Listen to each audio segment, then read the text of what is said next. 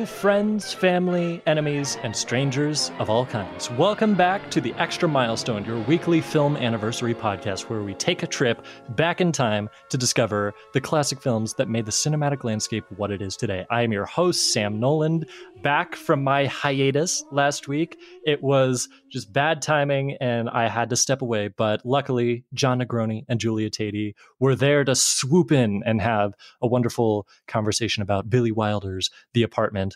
But alas, I have returned.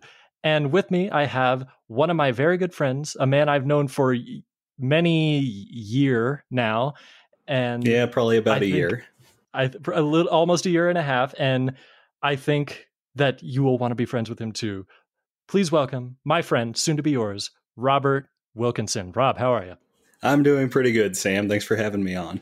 Yeah, you know, when John first came to me and said, "Sam, I want this thing to get bigger." Like for the longest time, Extra Milestone was just a monthly show, and John came to me and said, "Sam, listen, I can tell you're being inhibited by this monthly format. I believe in your ability to do this on a weekly basis."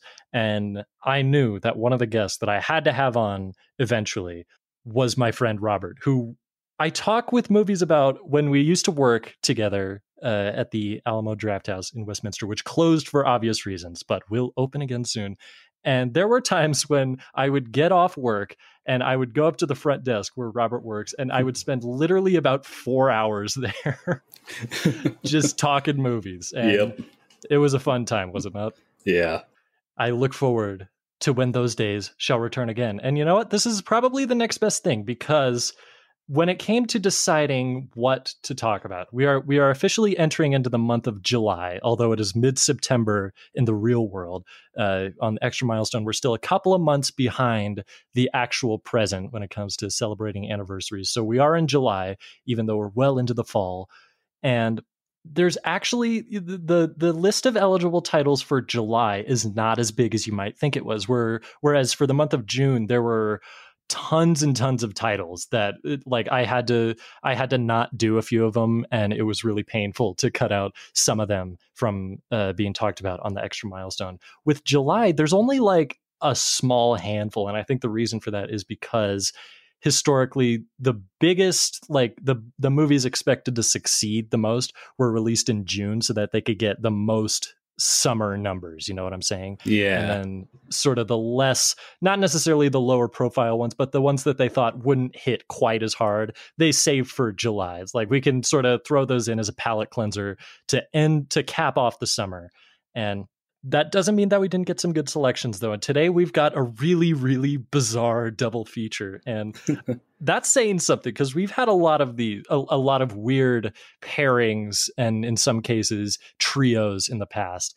And this may take the cake, because I'll reveal them both right now. And of course, we'll talk about them one at a time. But we're going to start off by talking about Charles Laughton's 1955 horror classic, I say, gothic, expressionistic, landmark achievement of the genre, The Night of the Hunter, which is one of my favorite movies. I'm curious to hear if it is one of yours, Robert. And then after that, we're going to talk about the Zucker and Abrams comedy from 1980. I'm surely you've heard of it. And yes, I am calling you Shirley. Don't call me Airplane. Shirley. I'm going to be calling you Shirley on numerous occasions throughout this podcast. So be prepared, darling. Be prepared. It is Airplane with an exclamation point. So from here on out, we have to say it like Airplane with a little emphasis. Yeah, you got to have that exclamation point. Mm-hmm. Any movie with the audacity to include an exclamation point in its title at least deserves to be referred to correctly. Some are much better than others, but I think we can at least show them that much reverence. So, Robert, what say we get into this strange pairing that we've decided on? I say we get started. Awesome. So, yeah, as I stated earlier, we are going to start by talking about The Night of the Hunter.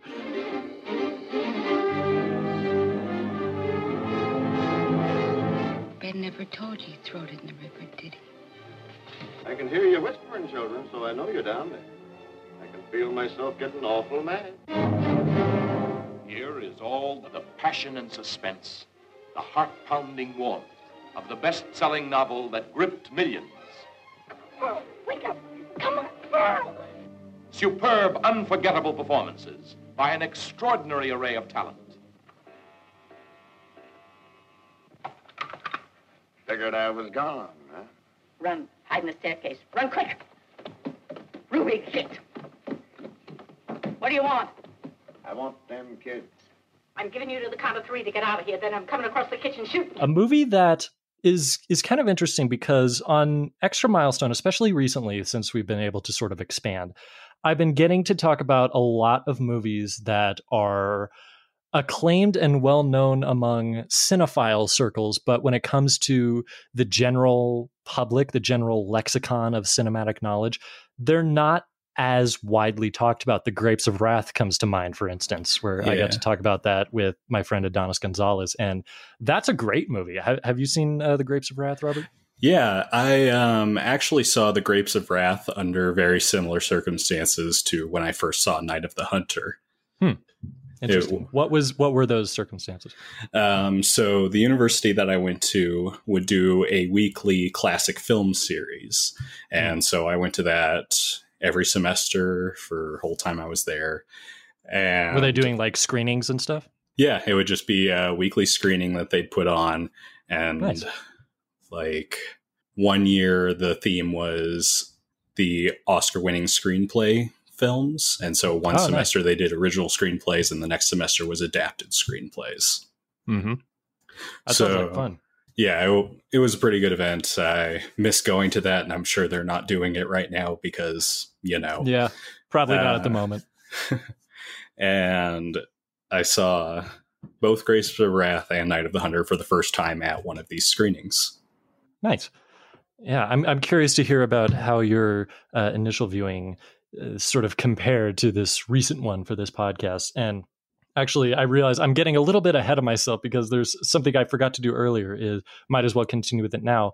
Robert, you're new to podcasting, as I understand it, and I'm sure this will not be the last appearance that we see from you, my friend. But let the listeners know.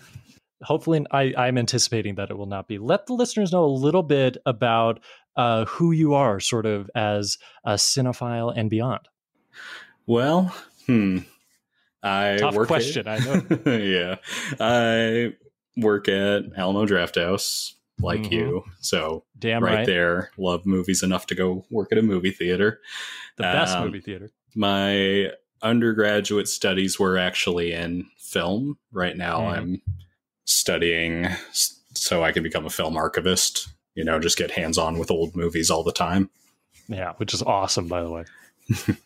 And it's kind of hard to say like how I first really got into movies. My parents had always kind of shown me older movies, so there was never really an issue for me to get into the old stuff that I had friends say like, oh no, that's way too old for me. I don't want to watch silent movies and stuff like that. Yeah. But I think James Bond might have been the thing that really got me started. Oh, really? Because going through that whole series and seeing from the 60s and the 70s and the 80s, I got a lot more interested in just films made back then. And at some point, I found out about Alfred Hitchcock, started watching his movies, and then it just went off from there. Nice. Yeah, as it tends to do. I actually didn't know that, so that's very fascinating. And so one thing led to another, I take it, and it led you to this weekly, what was it, the Film Classics Club or something like that? The Classic Film Series. The Classic Film Series, yes. I apologize. I have the memory of an insect. It's all good. And that is how you first came to Night of the Hunters. So did you, when they announced that they were going to be showing that, this is what I really am most curious about. Had you heard of it before, or was that sort of the complete 100% introduction to it? I would say it was like probably 99% introduction, because I've had seen the title in places showing up on like best of lists and things like that. So I had at least heard of it before going in, but like a majority of the details I knew nothing about. Yeah. And I'm sure you were probably at least somewhat familiar with the many inspirations that other filmmakers took from Night of the Hunter, some of which we'll mention along the way. I had kind of a similar thing to it when it came to hearing about it via online lists. Now, this is a list I've brought up on numerous occasions on Extra Milestone History, and I will continue to do so because in 2008, Empire Magazine did a list of the top 500 greatest movies of all time. Very ambitious project. They compiled all the opinions of critics and casual moviegoers and filmmakers alike, and they sort of somehow averaged it out. I don't know exactly how they did it, but they figured out these are, as best as we can figure, the top 500 movies ranked in order from 1 to 500. And I remember discovering that list somehow. I have no idea how, and being fascinated by the number of movies that I had not heard of on there. Of course, there were many classics that I had known and seen and were familiar with and everything, but there were tons, if not the majority of the list, that I had no idea what they were. And this is me at like 13 years old, becoming first enamored with the art form of cinema. And Wow. in the top 500, at number 71 on the list, I see this movie, The Night of the Hunter. I'm like, oh, what is that? And I look at it, I read a little about it. I'm like, sounds interesting. And then at some point, I want to say it was early 2017, I think, for whatever reason, I was just looking for something to watch. I'm like, I'll pick something off of that list that I haven't seen. And that was what ended up winning. And I fell in love. It was really fantastic. And then I watched it later that year on Halloween. I can't remember why. Maybe I was just in the mood for something spooky, as is, 'twas the season, I suppose. And and this was my third time seeing it. And I just become more enamored by it every single time. Yeah, it's a really, what's the word I'm looking for? It's a very unique movie, even for its time. Yeah, especially, which is interesting considering the way it sort of reverts to, at the time, older storytelling techniques to tell its own story. You know what I'm saying? Yeah. And so I forget if you specified or not, but in that initial viewing in the classic film series, what was sort of your takeaway from it at the time as compared to just watching it, rewatching it recently? Well, one of the big takeaways for me, and it was interesting that you described this as a horror movie, I see this a lot more as a noir movie. I can see it. Like, because definitely just with like some of the cinematography and the shadows used in it, as well as the themes.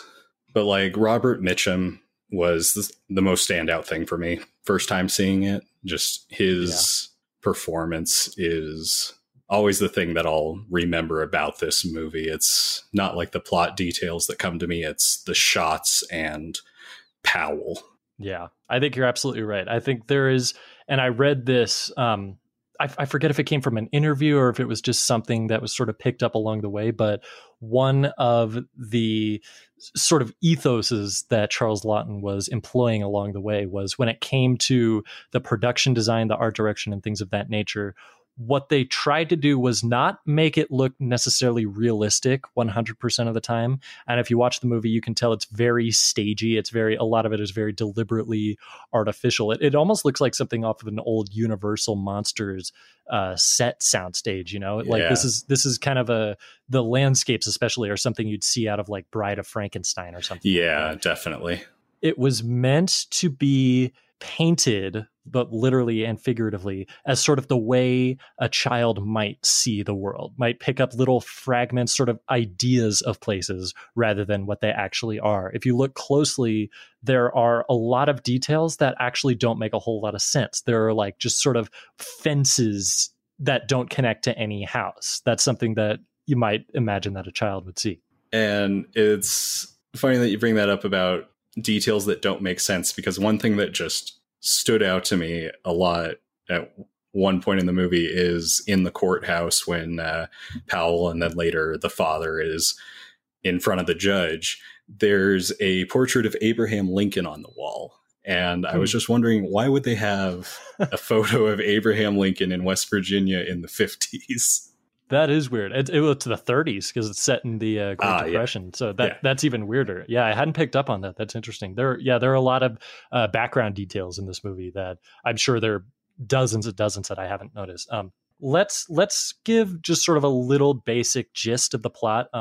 We are going to be talking about sort of the ins and outs of the movie. We'll try not to give anything away without warning, but just know that we're going to kind of assume you've seen the movie from here on out. But in case you haven't and you're curious, the plot of The Night of the Hunter is that it is West Virginia. It is during the Great Depression.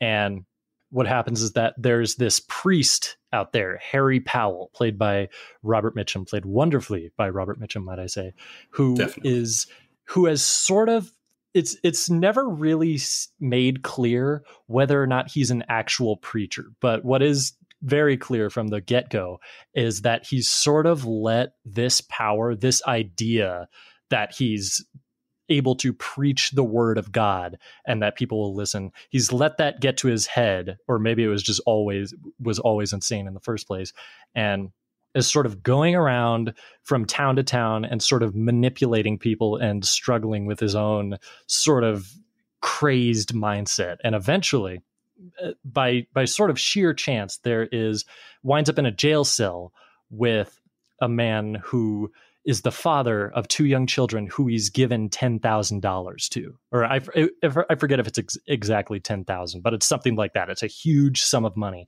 especially at the time.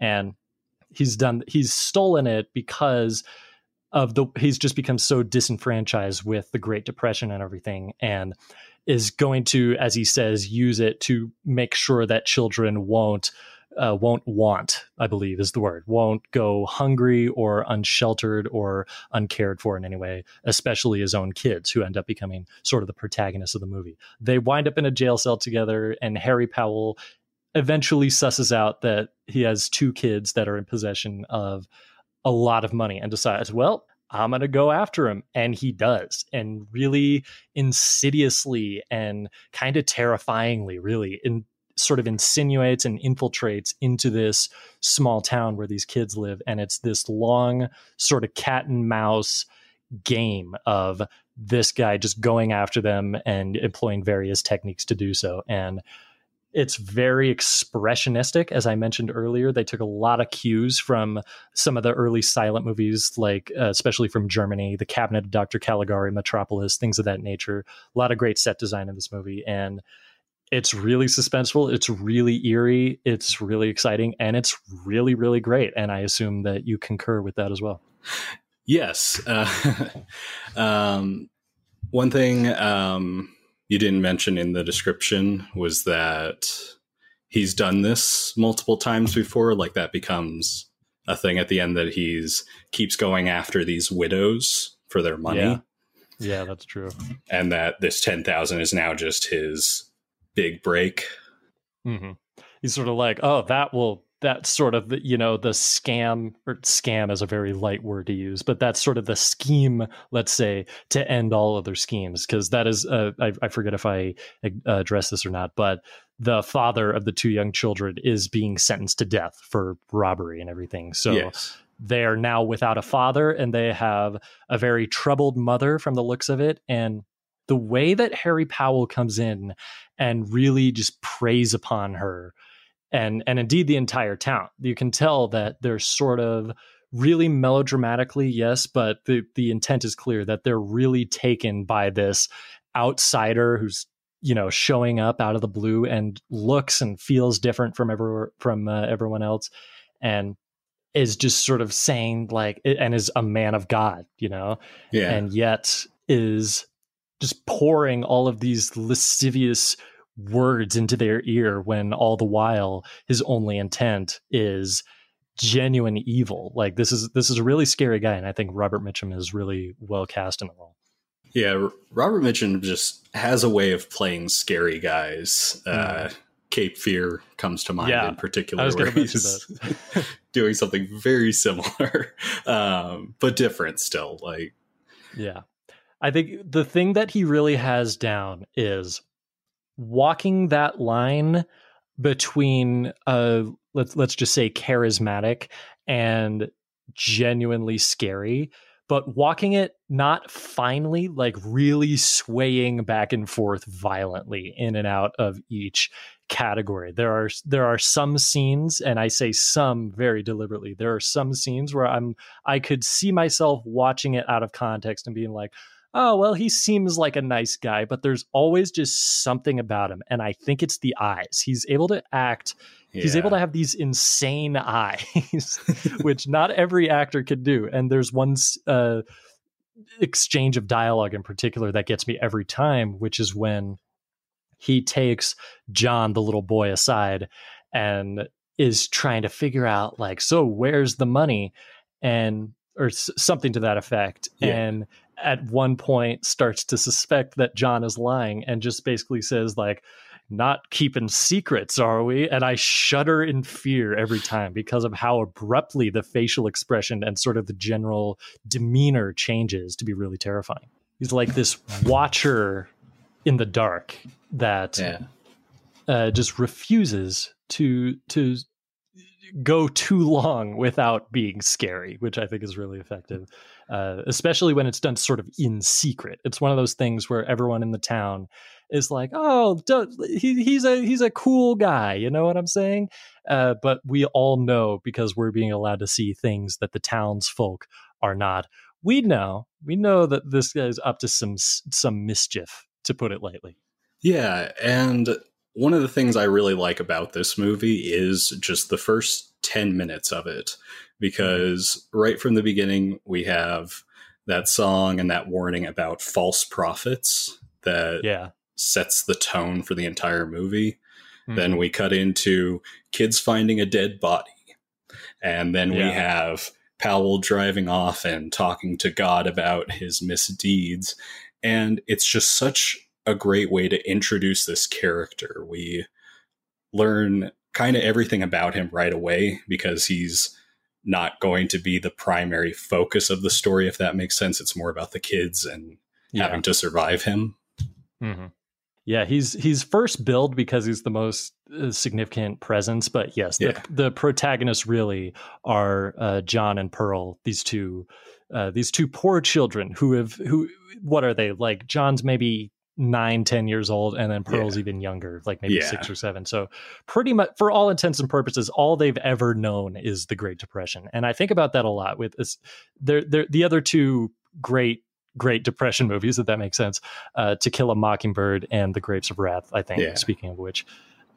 Those also sort of paint an interesting picture of the time, but they both go for sort of the genuine look. And I think this has a little bit more in common with To Kill a Mockingbird in that it follows kids, and it sort of taps into that same idea, more so with Night of the Hunter, and more so towards the very end with how these poor children have known nothing except for this. And really, we see towards the end that they're kind of the most pure of us. And I think it's really a really beautiful thing at the end. And I would say when it comes to the actual acting of the kids, I think it's employed well. Let's just say that. This is not like, 400 Blows or Bicycle Thieves level child acting. I would say there are certainly moments that stick out as being a little bit stagey, a little bit, like these are clearly kids,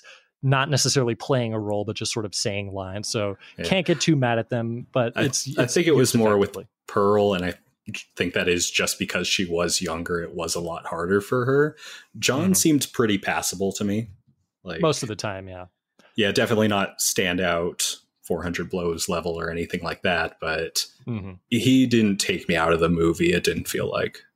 Yeah, I think you're absolutely right. I think there's sort of what's the phrase I'm looking for? There's a narrative approach to this movie that I've alluded to a couple of times, which is meant to be kind of artificial. A lot of the camera angles are meant to sort of seem like a storybook. You know what I'm saying? Like this is sort of what you might imagine from if someone was reading aloud from like a particularly scary kid's book, or maybe telling a story around the campfire or something back in the day. You know what I'm saying? Where there's a lot of scenes that actually sort of belie actual reality and physics. For instance, there's one scene, it's when Harry Powell first shows up to the town, and the way the way that the kids, I should say, are introduced to him is that they look out their window one night and suddenly this huge shadow of Robert Mitchum's silhouette comes in through the window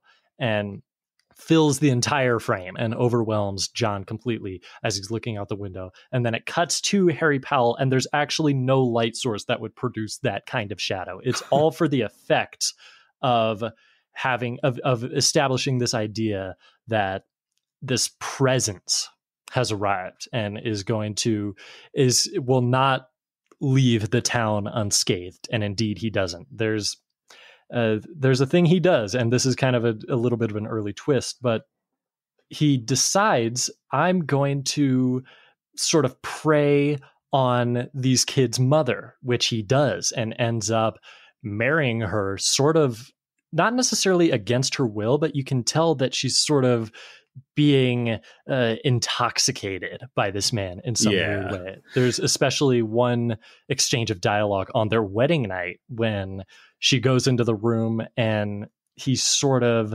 just says all these really harsh things to her about what it is to be, a woman married to a man. And you're like, oh my gosh, this poor woman. And what we don't know is that these, at least on the first viewing, is that these are her last days on Earth, and the reveal that of her corpse is one of the most striking shots I've ever seen. Yes. The first time I saw that was like one of the main shots that I thought of. Was just her underwater in the car. And the weird thing was, in my memory, I thought that happened towards like the end of the movie. And then watching it this time, I'm like, oh, we're at the middle. That's interesting. I have that all the time. Yeah. Where something feels like it's happening at a different time than it is. So it's some weird sort of spatial Mandela effect kind of thing. I'd be curious to hear what the actual explanation is behind that. I think for me, it's usually a good sign, because that means the pacing's really good for the rest of the movie, because it doesn't feel like very much time passes. Yeah, I think so too. And yeah, this movie is really effective with its pacing. It is like, what is it, like 92 minutes or something like that? Yeah, it something like that. It's an easy watch. Yeah, it does not outstay its welcome like a lot of movies, regardless of when they came out. There are just some that clearly do not need to be as long as they are. Yeah. And I think this is definitely one of them.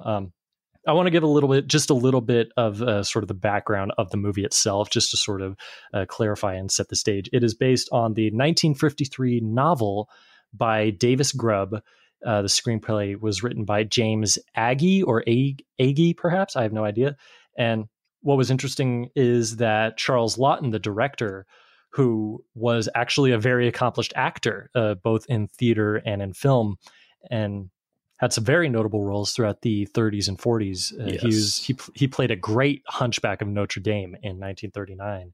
And this was his only directorial effort in film. And he actually collaborated with Davis Grubb, the writer of the original novel, which is not something that you hear about a lot, where a writer of a story sort of becomes heavily involved with the adaptation from screen or from page to screen. And it's definitely getting more common for that to happen. But yeah, back then, not so much. Yeah. They sort of just stepped away and were like, do whatever you feel like with it. That's kind of the vibe I've gotten over the years, and actually made a lot of the illustrations that ended up being sort of the visual cues throughout this movie. So I think that was a very good choice, because this movie would not be the same without sort of the aesthetic that it has throughout. Yeah. And as most of the cast has explained, Charles Laughton was actually kind of hesitant, kind of unsure of himself as a director, and would sort of second guess himself, and which is so bizarre considering how magnificent this movie is. But also it made for, as I've read, a very positive experience on the set. He was very agreeable and was open to sort of working out what the end product would be. So I think that's always nice to hear. And I want to make sure I give a shout out to the director of photography, Stanley Cortez, who also shot Orson Welles' The Magnificent Ambersons. So, oh wow, great get there, Charles. I think you definitely made the right choice. And Hilliard Brown was the art director. So all of those played a very heavy hand into this. And the movie was not really that much of a success when it first came out. It was actually, the marketing was very effective, and indeed it made its money back. It didn't lose money or anything, but it just was not that liked upon initial release, which is funny because as I do this show, as I do Extra Milestone and talk about all these old movies, I hear about all these older films that just were not really revered when they first came out. And so many of them have gone on to be some of the best, most iconic movies of all time. So it just makes me so curious what movies that are coming out now are going to be looked back on decades from now and viewed as some of the greatest of all time. I have no idea. I couldn't say. Yeah, that's one of the good things about time. We see the duds sink to the bottom and the greats rise to the top. There you go. Like one of my favorite movies, Detour, that was a B movie in its time and didn't get much recognition until a bunch of French film critics started to watch it more. Yeah. Thanks for that, Cahiers du Cinema. Yeah, Detour is great. I think I wrote an article about that last year. It's kind of one of the definitive noirs, isn't it? Speaking of which, yeah, I'm glad that we're on the same page with that one. But yeah, it was that negative reaction that sort of discouraged Charles Laughton from ever directing again, which is a damn shame. I would have loved to see just some alternate Butterfly Effect version of the world where Charles went on to be an accomplished director and was just really prolific in everything. Who's to say what we might have lost? But we have The Night of the Hunter, and I think we're very grateful for it. So, Robert, I want to ask, we've talked about a lot of sort of the movie's broad strokes, but I'm curious, is there anything that you want to sort of hone in on specifically? Because there's a lot that we haven't gotten to. I am glad you asked, because we have managed to avoid this entirely so far. Lillian Gish's character. That's right. Lillian Gish, star from the silent era. Yes, most notably for Birth of a Nation. Yes. But she's playing Miss Cooper in this, who takes in John and Pearl after they run away from Powell. Mm-hmm. And what struck me about her is she seemed very much the love to Powell's hate. She was his opposite. Both of them were religious, but she would actually follow scripture and was focused on love and lifting people up. Yeah. Was focused on actually taking and applying the lessons from the Bible and elsewhere and making the world around her a better place for it. Yes. Which I think is really noble. I will say this right now. If I was running from a sociopathic, homicidal, crazed priest, I would want Lillian Gish with a shotgun to fight for my life. That is absolutely. I'm like, deal, Lillian Gish. I will entrust her with my life any day. But she was great, and it was kind of surprising that she comes in so late because she has such an important role to it. Yeah, I think it is strange, especially considered that she's second billed, but I also think it makes sense just structurally because you have to have the kids sort of realize that they're on their own. You know what I'm saying? Like after their mom dies, they really sort of take it on the chin and they just say, okay, it's us now. It's all on us. And they end up like drifting down the river and sleeping in a farmhouse. There's one shot during that scene where they're sort of spending the night in a barn where we see the silhouette of Harry Powell riding a horse in the background. And I would be shocked if that shot were not the direct inspiration for a similar shot from the first Lord of the Rings movie, where it's the ring wraith that's chasing the hobbits through the forest in the Shire. And we see it sort of silhouetted against the moon. The second I saw that, I was like, Lord of the Rings. That's it. Either Peter Jackson saw that and took direct inspiration, or that was sort of filtered down through the consciousness, made its way into Lord of the Rings. Either way, I think it's a great shot, and I'm glad to know that it originated in such a nice place. And it is really striking. There's lots of shots throughout the movie like this, and to list them all would take probably the length of the movie, to be honest. And yeah, it's really, really exciting. It's really intense. And it really, again, like I mentioned earlier, it comes to this really fascinating conclusion that I think is kind of specific to not just the Great Depression, but also to kind of the American South at the time. There's a very gothic undertone and perhaps even overtone to this movie that I've always latched onto, just that the land itself, in a way, is kind of cursed, not for any one event or events in history, but there's just something about it that seems to bring out a lot of evil in the world, and sort of personified here by Harry Powell. And that's a tradition that has been in a lot of fiction that takes place in the South. And I think this is one of the great examples of it, truth be told. Yeah, I can definitely see what you mean with that. One thing that was kind of odd for me at the end was the lynch mob that shows up, because I always feel like when you get to that in movies, that's supposed to be shown as like false justice. Like famously, the Oxbow incident is a movie that's entirely revolved around mob justice, more or less. And so seeing them go to this point, it made me confused on how they were trying to leave that ending, if that makes sense. That, yeah, it is this horrible guy, but you as a movie are deciding to take it to that length. Yeah. Yeah, that's interesting. I hadn't thought quite about it in those terms, but now that you bring it up, I think it knows. I feel like the movie is aware of the extremes that it's going to, and I think what it's trying to communicate, in at least narratively, is that yes, it's a great length to take this process to, but also it's kind of our only option. We see that Harry Powell is kind of this unstoppable force, almost like a spectral figure. Like I'm not entirely convinced he's even a human. I think he may have just like this personified force of evil that emerged from the ground at one point and is just going around bringing death and again, false prophetization, if that's even a word, wherever he goes. And almost like this is not my recommendation for Night of the Hunter, but almost like Anton Chigurh from No Country for Old Men. I think that's a very clear inspiration for that character, at least in sort of the presence, you know? Yeah. Yeah. So what else? What else have we not talked about? Because we've sort of gone over a lot of this movie, but of course, there's always so much left that we may miss at the end. Just a small tidbit. I really liked the music in this one, and so I looked up the composer to see what else they had done.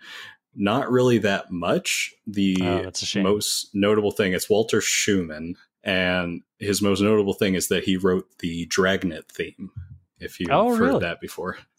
Nice. I didn't know that. That's a little bit of intertextuality there. Yeah. This score, I read that they had, I'm not sure if it was the composer specifically, but they had someone involved with the music for the movie on the set while they were filming it, which is actually quite rare. But they wanted to make sure that whoever was writing sort of the oral, glue for this movie, that they had a real sense of what they were going for. And I think it worked out really effective. The music is really kind of minimalist and understated, but it's also very atmospheric and effective. And I think the movie would not work nearly as well without it.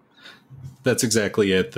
It's definitely not constant at all. There's plenty of silent moments, but it's used in just the right way that it punctuates a moment and sets the tone. Yeah.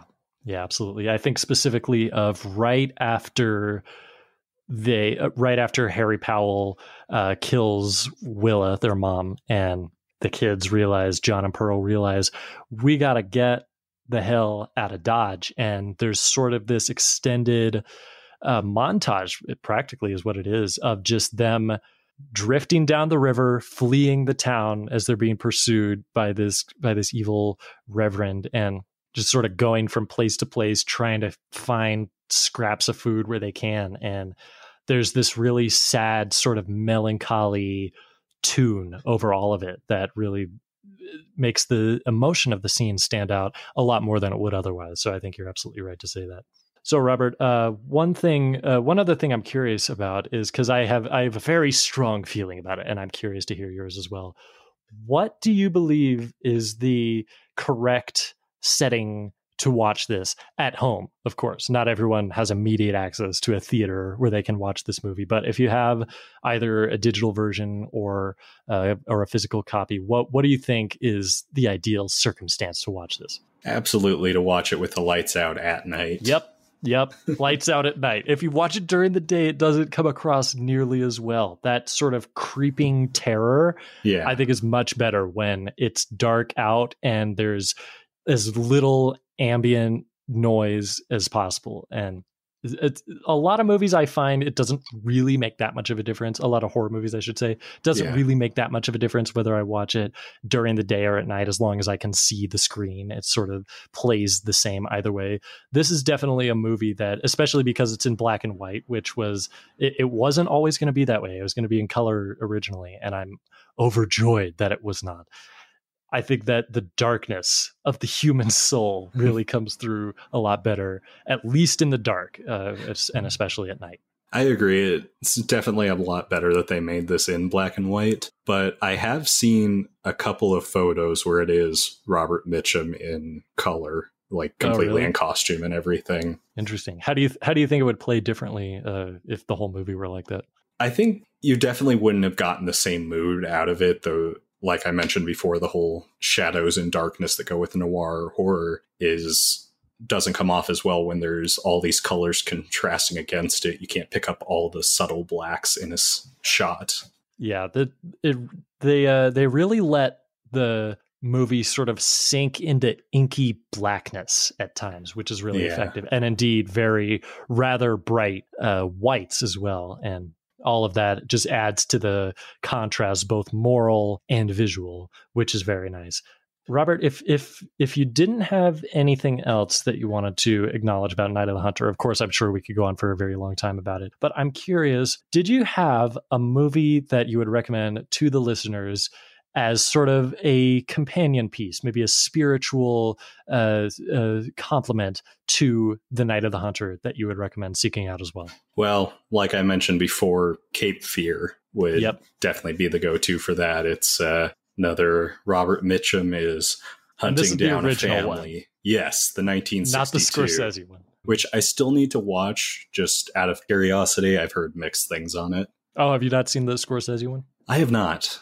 Oh, it's quite good, actually. It's about, I would say it's about equally as good as the original. It just sort of does the same things about as well, but of course it is a different movie. And I think the ultimate Cape Fear movie is Nick Nolte as the protagonist, whose name I completely forget, and then with Robert Mitchum as the bad guy, which I know, of course, was impossible because they were not acting at the same time. But if you could interchange those cast members, then you've got a solid picture there, my friend. I don't know. I think I'd like to see Benicio del Toro doing the Robert Mitchum character in that. I can see that. Yeah, I think he'd be able to do a really swell job, that Benicio.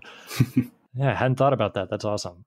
My recommendation, as I brought up numerous times, this movie took a lot of cues from the expressionism of the silent era. And this is a movie that reminds me so much of Night of the Hunter, and inversely, Night of the Hunter reminds me so much of it.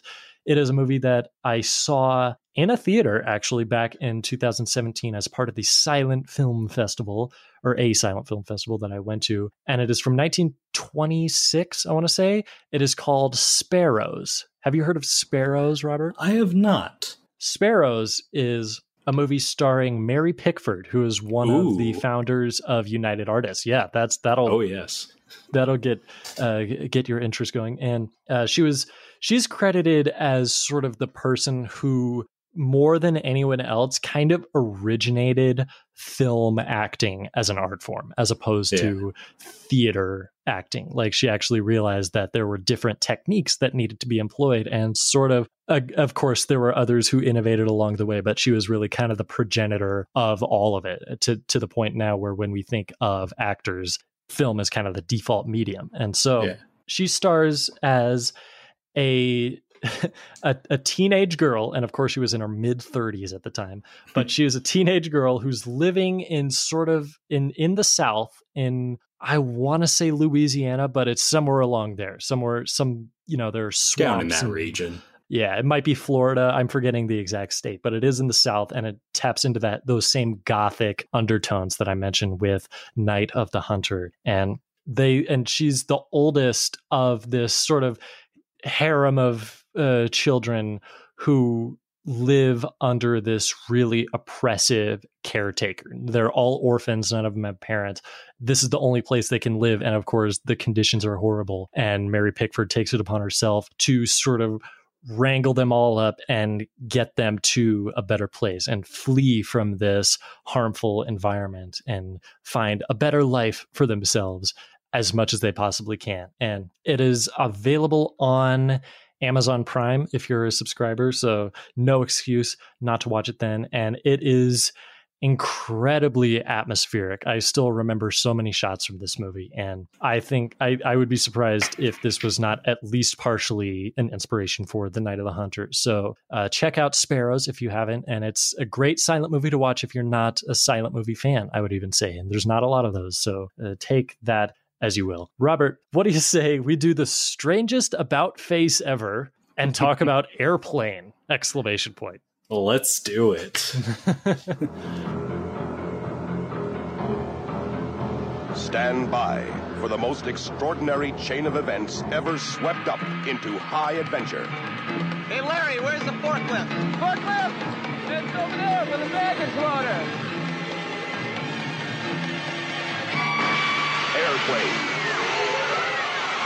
Airplane is drama.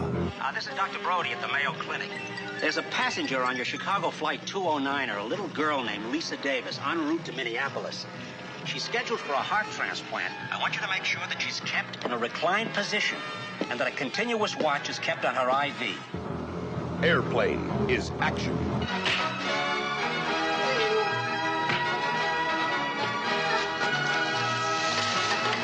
Airplane is romance. I love you, Elaine. I love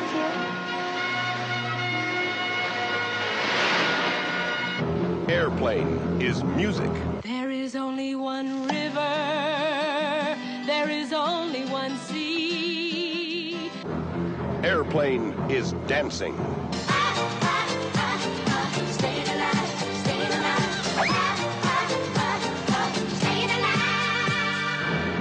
Never has the screen been so big. You ever been in a cockpit before? No, sir, I've never been up in a plane before. Peter Graves. You ever seen a grown man naked? Kareem Abdul-Jabbar. My name is Roger Murdoch. I'm an airline pilot. Leslie Nielsen. This woman has to be gotten to a hospital. A hospital? What is it? It's a big building with patients, but that's not important right now. Lloyd Bridges. Johnny, what can you make out of this? This? Well, I could make a cap. Or a brooch, or pterodactyl. You know about Airplane. Like, it's almost redundant to even explain what it is, but it is one of the most well-known and acclaimed comedies of all time, and rightfully so, I would say. Are we on the same page with that one, Robert? I absolutely agree with that. This might be one of my favorite movies. Definitely up there for just comedies. Period? Yeah. Nice. So that begs the question, what's sort of your history with it? How did you first discover the goodness that is Airplane? So it was definitely, I watched this with my parents the first time I saw it because they brought it to my attention. They're like, oh, you got to check this out. Fair enough. What are we talking here? Like 13-ish years old, maybe? I was probably 15 by the time I saw this. Then the second time I saw this was when I was in Iceland, and it was one of the few things in English on TV one day. Oh, and we ended up just watching the whole movie. That is an awesome story. Oh my, I would love to be able to say that I watched Airplane in Iceland. That sounds like just that's an awesome thing. So and it has there been like many viewings upon that, or is it only just a small handful of times? It's been a handful of times, but it's also one of those movies that if anyone just goes, hey, let's put on Airplane, I'm down. Put it on. I'm going to be laughing through the whole time. Yeah, absolutely. I'm very much in the same boat, actually, where I think I've only seen this twice, I think. And I feel like I've seen it 3 times because of the number of scenes that have, again, been filtered down through the consciousness and have inspired so many others to sort of do their own spin on it. And indeed, Airplane is actually sort of its own amalgamation of a lot of pop entertainment at the time. I'm curious, how much do you know about the airport movies of the 1970s? I know of them. Yes. The airport movies, which started in the year 1970 with a movie aptly titled Airport, was directed by George Seaton, who's done a handful of notable things. And it sort of is credited most often as the movie that really kicked off the disaster genre of the 1970s that was actually quite prevalent. And it's a movie about just an airplane where a bomb goes off in the plane and they just have to bring it in safely. And there are all of these obstacles in their way. And it's a huge, huge ensemble cast of characters, like Burt Lancaster and Helen Hayes and many others that I can't remember off the top of my head. And it spawned a short-lived franchise. There were 4 airport movies throughout the 70s, and every single one of them had a huge cast on them, to the point where it's weird that these movies are not talked about very often anymore, probably because Airplane has overshadowed them, because it took them all, sort of crushed it into one gelatinous sphere of disaster filmmaking, and sprinkled in a ton of ridiculous comedy to it. Ridiculous comedy. There's something about the sense of humor in this movie. It is so unabashedly goofy. Like, these are, I can totally imagine someone watching this movie now for the first time and referring to almost every joke in this movie as like a dad joke. You know what I'm saying? Yeah, I can see that. But it has such a conviction to it. And it has this attitude of, we know it's stupid. We know it's dumb. We really don't care. You're either along for the ride, no pun intended, or you're not. And lo and behold, turns out almost everyone is. I've never heard of anyone not liking this movie. Yeah. I don't think I've met anyone who said, oh, Airplane, that's a bad movie. At the very least, it does what it sets out to do. And I think it's hard to call something like that a bad movie. Yeah. I was going to say, what I think really works about the jokes in this is that they come so fast. Like, you'll just have one joke after another, and if one doesn't work or it isn't really that funny, you're already on to the next joke and probably laughing at that. Yeah. I'll just be fully honest here. Not all of the jokes of this movie still work, if indeed they ever did. There's a lot, and not because they're just sort of not as funny anymore, because we've sort of, changed our view on things as a culture as time has gone on.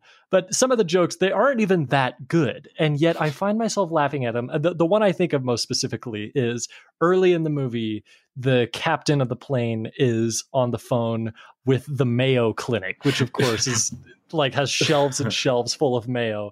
And someone says like, all right, we've got a call from, I forget, what is it? Like, I actually have this. I have this written down. It's like, we've got Ham on line 5 and he goes, give me Ham on 5 and hold the Mayo. Hold the Mayo. That is so stupid. Yeah. And yet I'm laughing so much because they went so out of their way to make that joke. Like, that is not a simple joke. There's a lot of setup necessary to make that joke. And yet they went for it. They took the time, and whether or not it paid off comedically, kind of the fact that they did it is enough. You know what I'm saying? Yes, exactly. Oh my.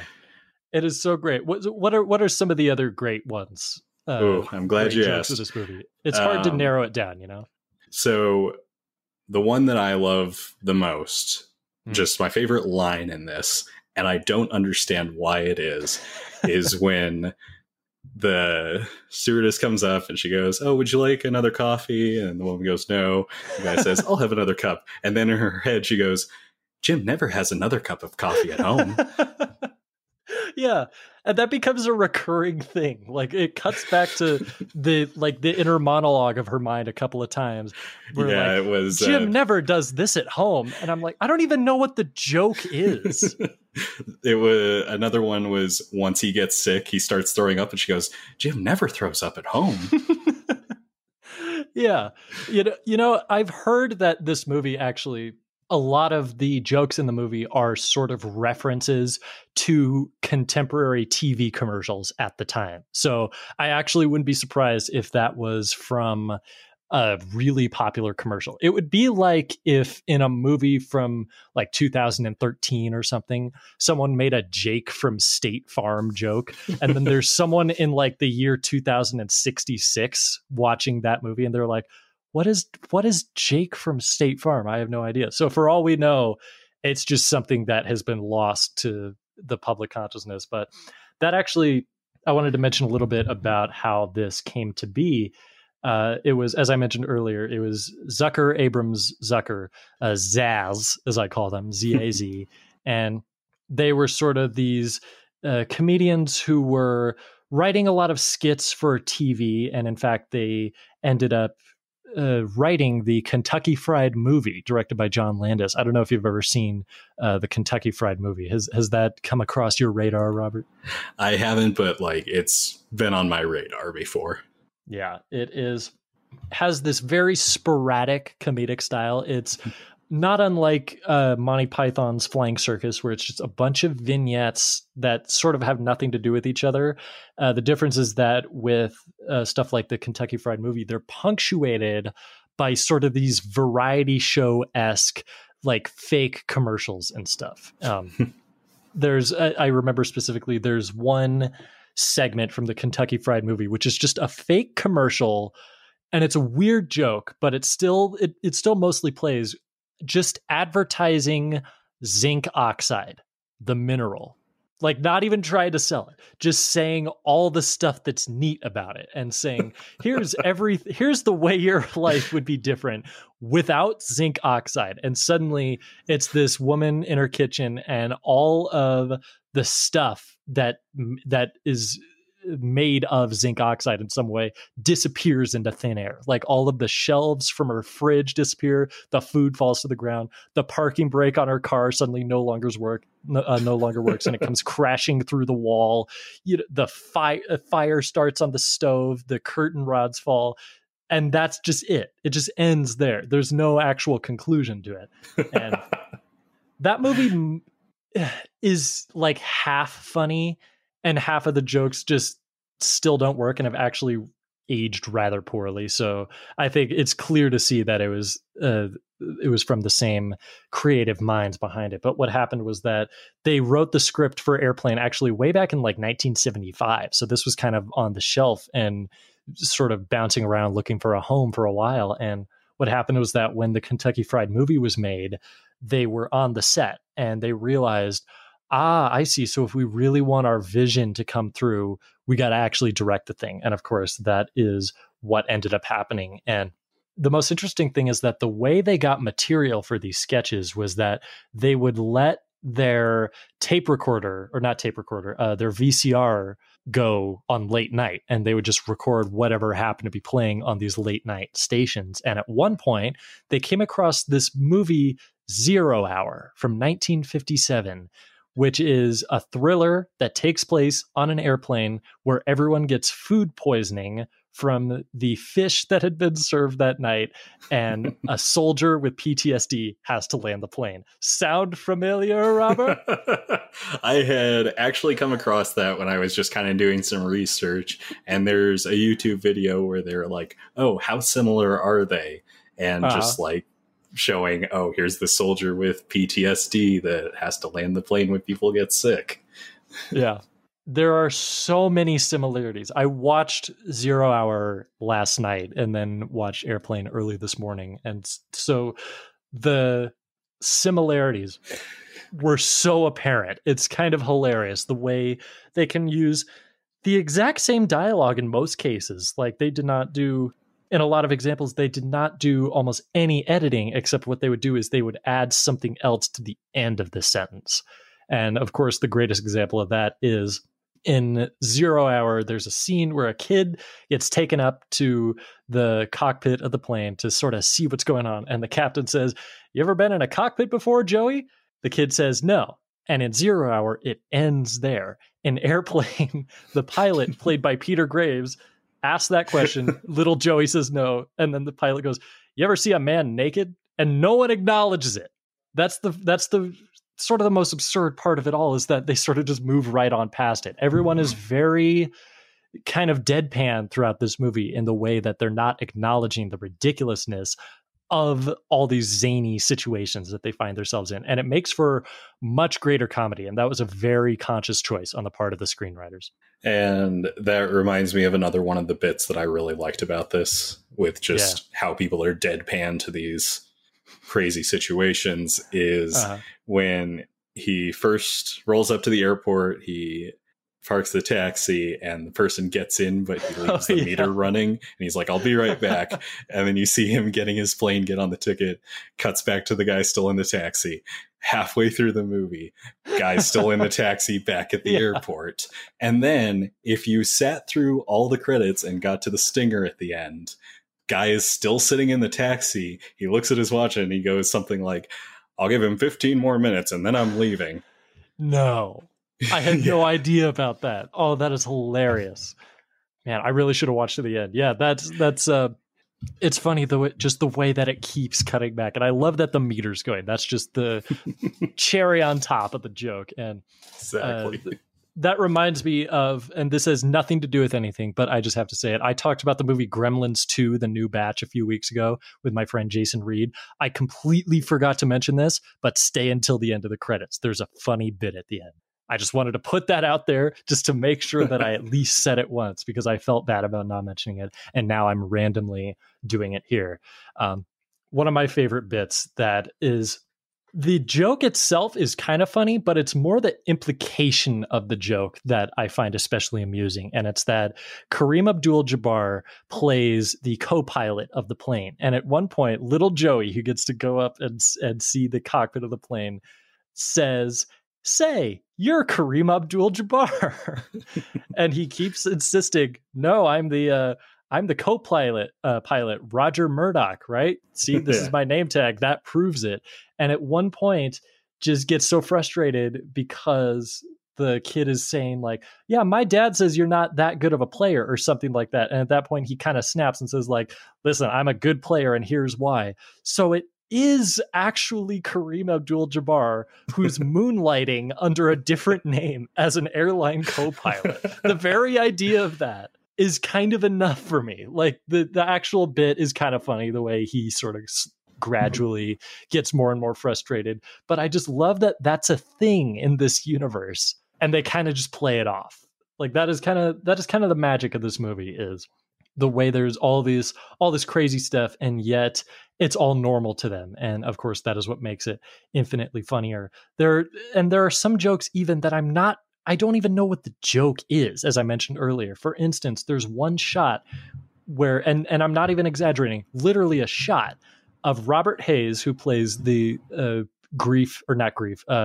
trauma-stricken ex-soldier who has to land the plane under immense pressure, and he's talking to like the radio control tower over the intercom thingy. And there's one shot where he's got like a bird on his shoulder, and I don't know what the joke in that scene is. And then in the next shot, it's gone. Like there are so many things in this movie that I noticed here that I did not notice on my first viewing. And specifically, it's a lot of the text in the background, the small text that you don't think to read closely a lot of the time, because you'd think it'd be really self-explanatory. My personal favorite is the fasten your seatbelt sign, which says in English, fasten seatbelts. And then in a language that doesn't exist, right underneath that says, put on the seatbelts or something like that. Like it's this made up language. Yeah. And then they had another one on like the emergency exit door, and I can't remember it, but it was another one of those where it was some made up joke language. Oh, really? I didn't notice that. Yeah, it really, that's the great thing about this movie is that it holds secret treasure to be found with every successive viewing. And I regret not watching this as often as I should have, because there's really a lot to get at in here with just the spades and spades of silliness throughout. Yeah, and not even just after the credits, but during the credits, they're still putting in jokes. One of them included really? In charge of a lot of things. Like they had just these joke credit titles in there. That's hilarious. Oh, I feel so bad for not thinking that they would put something in there, because of course they would. That's like Monty Python and the Holy Grail, like, you know, llamas moose trained to mix cement and sign complicated insurance forms. Oh my, yeah. I'll have to keep an eye on that next time. And Airplane luckily is on Netflix, so hopefully it stays that way, because I want to be able to access this thing really regularly. And yeah, I mean, there's so much in this movie. Like, what else have we not mentioned when it comes to some of the humorous bits throughout? Well, I think we should also get into some of the notable people in this movie. Yes, absolutely. I mean, of course, we've got Leslie Nielsen. Mm-hmm. That character was almost played by Christopher Lee. Which that is would have been interesting. Very interesting. Yeah. It really... I am serious, and don't call me Shirley, or something like that. I mean, I could see it. I think it's especially funny because Christopher Lee was in Airport 77, the third Airport movie. So that would have been a fun little shout out. He plays a scuba diver. And actually, this is a total tangent, but Christopher Lee's wife in that movie is named Karen. And there are so many funny lines of dialogue that I turned the subtitles on and thought this would make a great meme, since the name Karen kind of has new meanings now.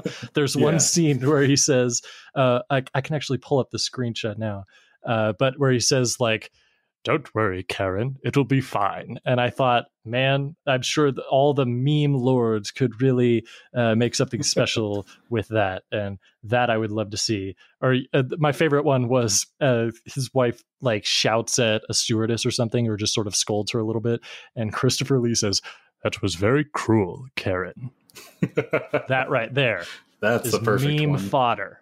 I'm gonna see to it that becomes the next hit meme on the interwebs. Boy, do I sound get that screenshot circulating. People got to get on that. I'll have to figure out a way to do that. And yeah, we've got Robert Hayes, as I mentioned, as Ted Stryker. This was the most fascinating bit of almost casting to me. That character was written for David Letterman.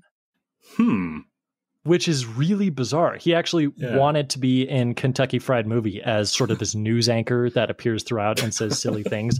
He didn't get the role. Wanted this one. Still didn't get it. Poor David Letterman. I would have been curious to see how he would have played that. I think there's something sort of frantic about Robert Hayes' just general demeanor that I'm not entirely sure would have come across with David Letterman. But even still, that would have been a remarkable historical footnote. Yeah. Yeah. And who else do we have? We've got Julie Haggerty as Elaine, who has a lot of the funniest jokes in this movie, I think. So one of the before they're famous people that was in this is Jonathan Banks. And I'm not sure, have you seen Breaking Bad? I've seen like a half dozen episodes. I'm not nearly as caught up as I should be. So Jonathan Banks plays Mike Ehrmantraut on Breaking Bad and Better Call Saul. He's a pretty prominent character in there. He was in Airplane, and he's like in his 30s in this. He's the guy with the leather jacket that's in the air traffic tower near the end of the movie. He's only got like a few lines in the whole thing, but I just thought it was so fascinating to see this character from Breaking Bad with all his hair still and in this comedy. And then my favorite cameo that we got was Barbara Billingsley as Jive Lady. As what lady? Jive Lady. Oh, right, yeah. And she had the scene where she's communicating with the two passengers that only speak in jive. Yeah. Which is a weird premise for a joke, but I think they play it relatively straight. Like, and it only works, I think, because she does it so well. Like, her lines and just how she delivers. But I knew her growing up because my dad liked the show Leave It to Beaver. So if there were reruns on, we were watching that. And so I know her as the mother from Leave It to Beaver. Nice. And was that around the same time or was that earlier? That was much before this. That was like in the 50s. It was one of those early sitcoms. Gotcha. 50s, 60s. Yeah. Interesting. Yeah, I actually, you may have been able to gather my TV knowledge is not even remotely up to par. So that's very, very good to know. Very good to know. And yeah, it's just, I mean, of course we could go on. I'm sure we could address every single joke in the movie. There's one thing, it's not one specific bit, but there's something I find very funny every time I watch this, which is that there are a couple scenes which involve kind of a strange stunt where a string is being used to sort of lift something up, and you can see it every single time, and I don't think the filmmakers care. They legitimately don't care that we can see the string. I think the funniest example is at the Mayo Clinic. There's a heart in a petri dish that's bouncing up and down, and the string is so clearly visible. It's hilarious. And I would be surprised if that was not a conscious decision on their part. The ones that are most notable are during that flashback when they're in the club and dancing and meeting for the first time, and he's swinging around in the air and you can just see the strings. Oh my. Yeah, there's so much funny stuff. I'm sure we could go on and on about it, but yeah, there is something about a movie just embracing its own persona so thoroughly and so willingly in the way that Airplane does, that in spite of all of its many sort of failed attempts at jokes, of which there are a decent amount, I would say the vast majority of them work, but also there are a few that don't. Yeah. And there's something about just the conviction, the honesty of it that I think makes it really easy to watch, because we all have had that feeling of saying like, listen, this is what I got, and you can either take it or leave it. And the fact that what they had was so consistently good just makes it all the more fun. And I think it's a real classic through and through. Yeah, it's a movie that never second guesses itself. Mm-hmm. Yeah, I think it absolutely has that. So with that in mind, I'm fascinated to hear what your recommendation, or perhaps if you have multiple, because I have two for this one. So I would like to hear, Robert, what the hell did you come up with that is at least somewhat similar to Airplane to recommend? Well, I went for another one of my favorite comedies, Life of Brian, from the year prior. Interesting. We've actually talked about that on Extra Milestone back in December, so that's a very good one. Why this one specifically? Why do you think it taps into something similar? Well, I feel like a lot of the humor comes off similar. It's this zany world where they play by their own rules, and whereas Life of Brian, you do have Brian kind of being the voice of reason in there. Yep. It's still largely we're going on a wild ride, you can hang on or you can leave kind of comedy. Mm-hmm. I think my favorite moment in that entire movie is also the most random, and it's when Brian is being pursued by the Roman guards and falls off the top of a tower and into a flying saucer and goes into space and almost gets involved in this intergalactic war and then crashes back on Earth, and that's literally the end of it. That joke is nothing. That joke has no reason to be there, and yet they really put a ton of effort into it, clearly, and they went for it, and it paid off because it gets an enormous laugh out of me every single time. So was that the only one that you had for that? Well, I also had The Naked Gun, which... you know what? I haven't seen that, and I regret not seeing that. Really? Yeah. Huh. Just never gotten around to it. I mean, that's Leslie Nielsen as well, and it's from, I think, ZAZ. Yeah, I believe so. So what is actually, you know what? I know of it. I don't actually know what it is. Is it like a police kind of thing? What is the deal with the Naked Gun? Yeah, it is a police comedy movie starring Leslie Nielsen as a detective. You also, if I remember correctly, you get a young O.J. Simpson in there. Oh, really? The first one. Yeah. Weird. Oh my. So is it kind of the same deal with Airplane then, where it sort of just takes all these elements of the genre that we're really familiar with as a culture and just sort of adds funny to them? Yeah, that's how I would describe it. It's been a while since I've seen it, so I can't really get into the details of it. Yeah, I'll have to check that out. It's been on my list for a very long time, and I hear it brought up quite often. So maybe this is a sign that it is finally time. I think it is. I think you're right. So my recommendations, I have two, and they are the two most similar movies to Airplane that I could think of. The first one, which is very obvious, is the sequel, Airplane 2, The Sequel. That's literally the title, which stars most of the same cast, which I was actually very surprised by. It is by a different director, Ken, let me make sure I'm getting the name right, Ken something. And the idea is that it takes place decades in the future when space travel is just sort of a humdrum thing, much in the way of Futurama. And yet no one has aged at all. Everyone is the exact same age as they are from the movie. And it's meant to be really far in the future. We see a poster for like Rocky 38, I believe it was. So it's not, it does not taking place a little bit.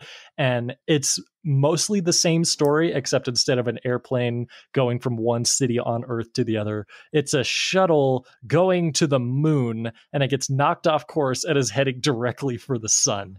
And it doesn't really expand the series, if I could even put it that way. It doesn't build upon anything, but it just does the same thing. The jokes are comparably funny, I would say. And it has, in the last 20 minutes, William Shatner shows up, and I was dying laughing through like every second he was on screen. So I think Airplane 2 is really funny. I would possibly even go so far as to say it's just as funny as Airplane 1, although certainly not as idiosyncratic. And Ken Finkelman was the director. So yeah, so not the most accomplished director, but certainly was able to sort of recapture the same magic rather effectively, I thought. And that movie is also on Amazon Prime Video. And my other recommendation, I'm curious, I'll bet you've heard of this movie. I'm curious if you've seen it.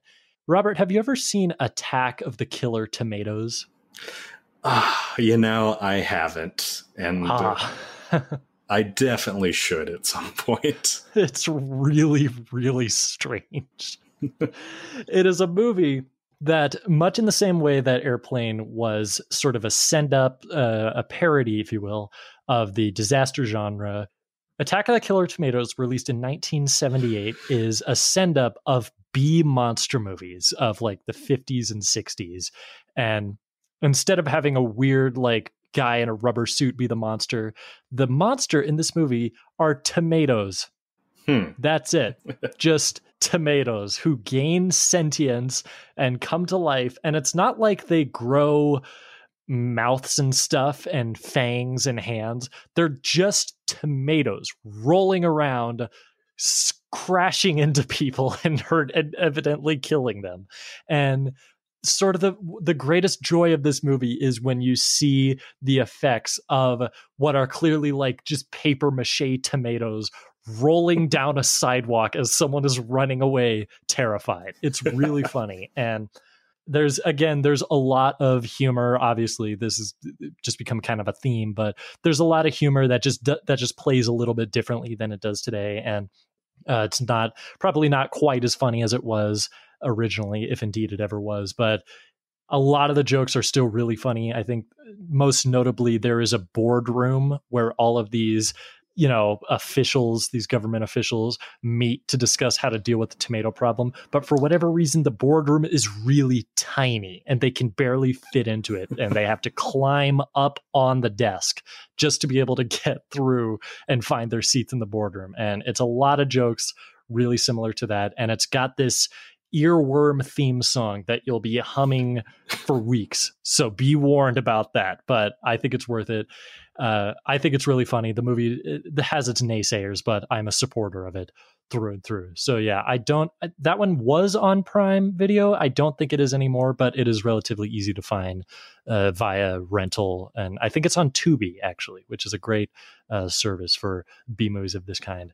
Tubi is great. Yeah, this is not an endorsement, but Tubi TV is really good. It's a streaming service that is free. It does have ads, but they're structured in such a way that it doesn't disrupt what you're watching. They actually place them sort of strategically. And if you have ADD like me, it's great to be able to take just a little bit of a breather every 15, 20 minutes or something like that. So yeah highly recommend that.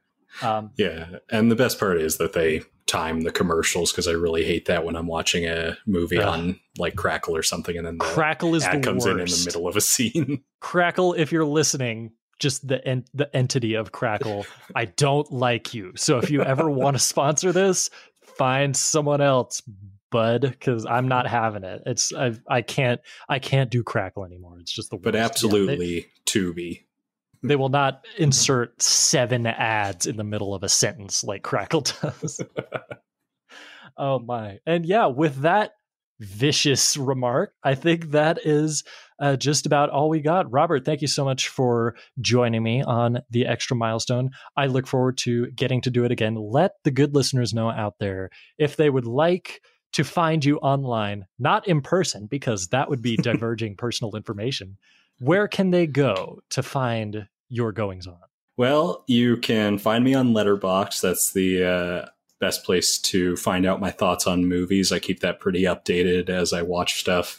I do have a Twitter and Instagram that I periodically update, and all of those are just going to be under Film Ace Rob.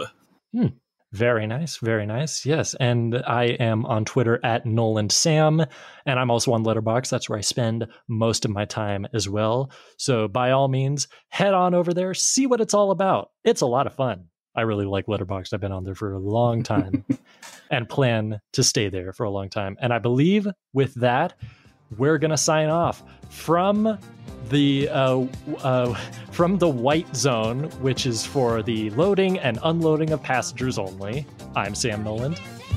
And from the Munnsville Penitentiary in lockdown, this is Rob. I love the idea that you're recording in an actual jail. That they've allowed you access to recording equipment. That's very hilarious. Yeah, the warden was very polite about this. I can tell. And we'll see you on the next Extra Milestone.